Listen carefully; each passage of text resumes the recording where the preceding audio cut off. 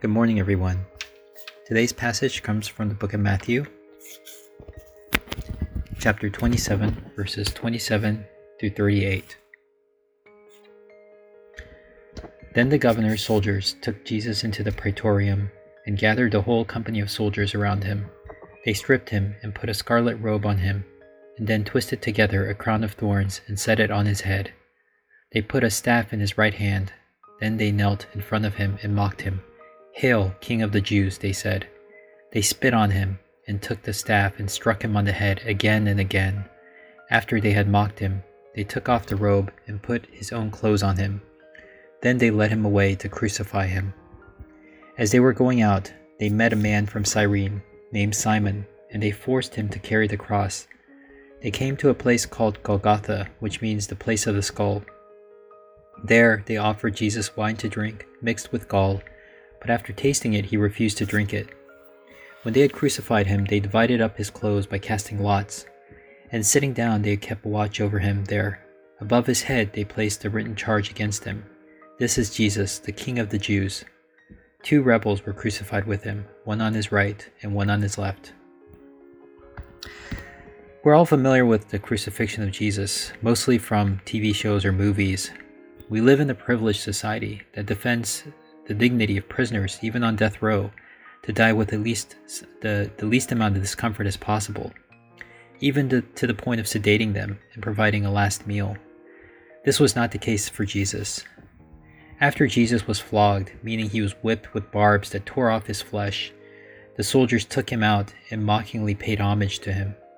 It was not enough to torture him, they publicly humiliated him. They took an old worn robe and put it on him, and then twisted a vine of thorns and pressed it against his head.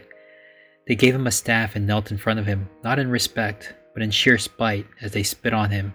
They took the same staff to beat his head. Can you imagine if something like this happened in a prison or courthouse in modern society?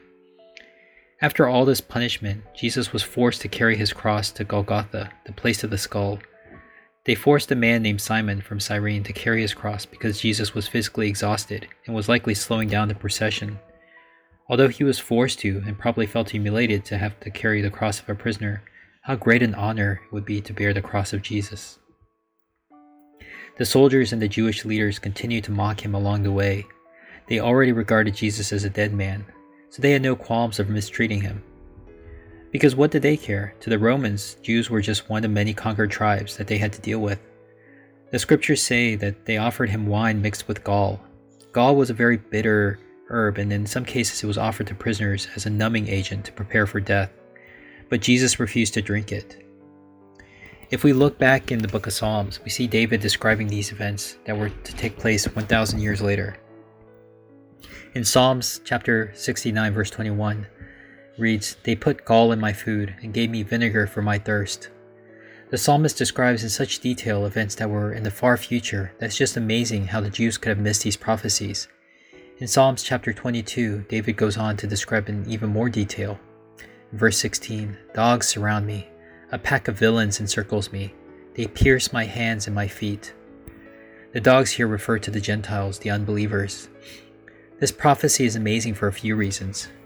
First, this is written 1,000 years before Jesus was born, but also it explicitly describes a type of execution that hadn't even been invented at the time. Crucifixion was a form of execution created by the Romans. The Jews would sometimes stone criminals, but they had not even thought or considered of something like crucifixion, especially 1,000 years in the past. So in order for this prophecy to be fulfilled, many things had to happen. The Roman Empire had to rise and to conquer the Jewish nation and subject them to the forms of Roman punishment and execution. If we read verse 35, the Bible says, "When they had crucified him, they divided up his clothes by casting lots." And once again, when we look back in Psalms 22, verse 18, the scripture says, "They divided my clothes among them and cast lots for my garment." Remember, this was written 1,000 years before the birth of Jesus. Jesus took all of this pain and humiliation without relief to fulfill the scriptures and the will of God. He bore the wrath of God upon his own body so that we could be washed clean of our sins. And then they wrote above his head, "This is Jesus, the King of the Jews." The Jewish rulers disapproved of this sign, but it remained. It was a great reminder that truly Jesus is the one and only true King who came to save us all. Brothers and sisters, as we meditate on the crucifixion of Jesus, let's remember the pain and torment that he willingly suffered for us. He refused the gall to numb his pain. He refused to curse his tormentors, and in fact, he asked the Father to forgive them. We like to get upset at injustice in society. When a child is abused, or when a person in power abuses their influence, or when an elderly person gets beaten and robbed. But how often do you think about the greatest injustice of all?